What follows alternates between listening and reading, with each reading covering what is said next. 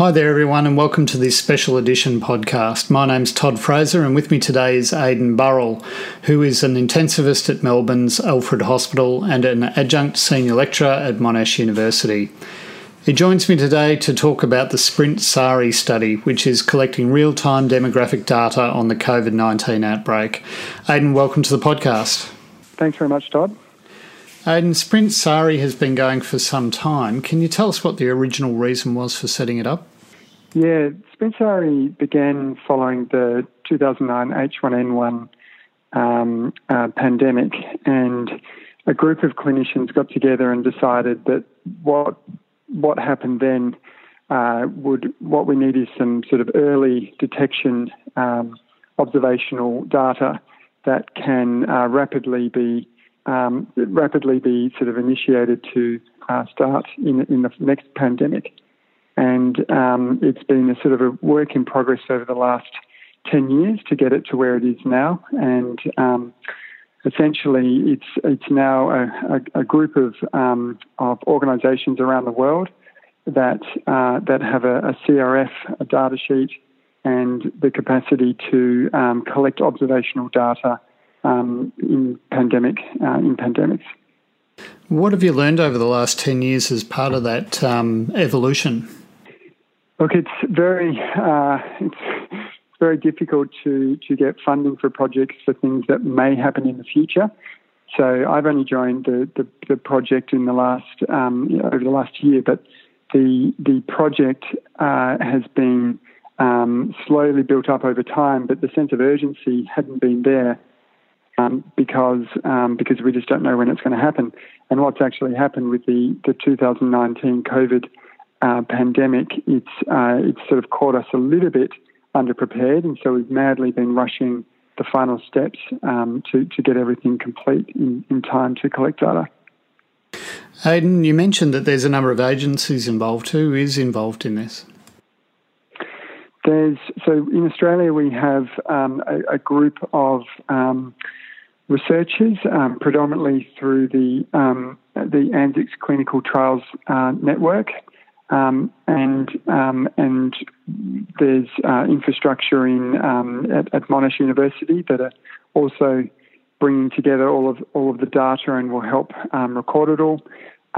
It's also going to be the research coordinators in every hospital that are going to provide the data.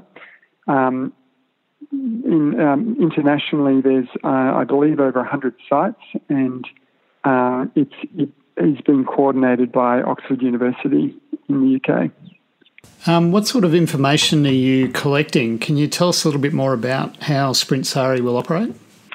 Yeah, so it's an observational study that is looking at patients who come into the intensive care unit who are either COVID positive or who are suspected for being COVID positive.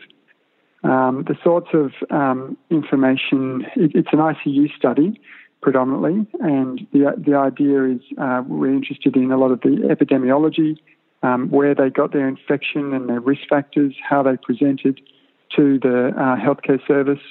We're looking at demographics information, what sort of patients are getting unwell, and what sort of risk factors they have, and then also their ongoing course in the ICU, what treatments they had, and then their outcomes. In practical terms, Aidan, how will the results of SPRINT SARI be communicated to practitioners, and how will it be of use to them at the bedside? Yeah, so this is a really important part of the whole project, is that when sites come on board, they would enter data, but they can have access to their own data in real time. So anything they're entering will then be available for that site to look at, and they can compare, for example, with the overall national averages of certain things, and so they can benchmark themselves immediately to that.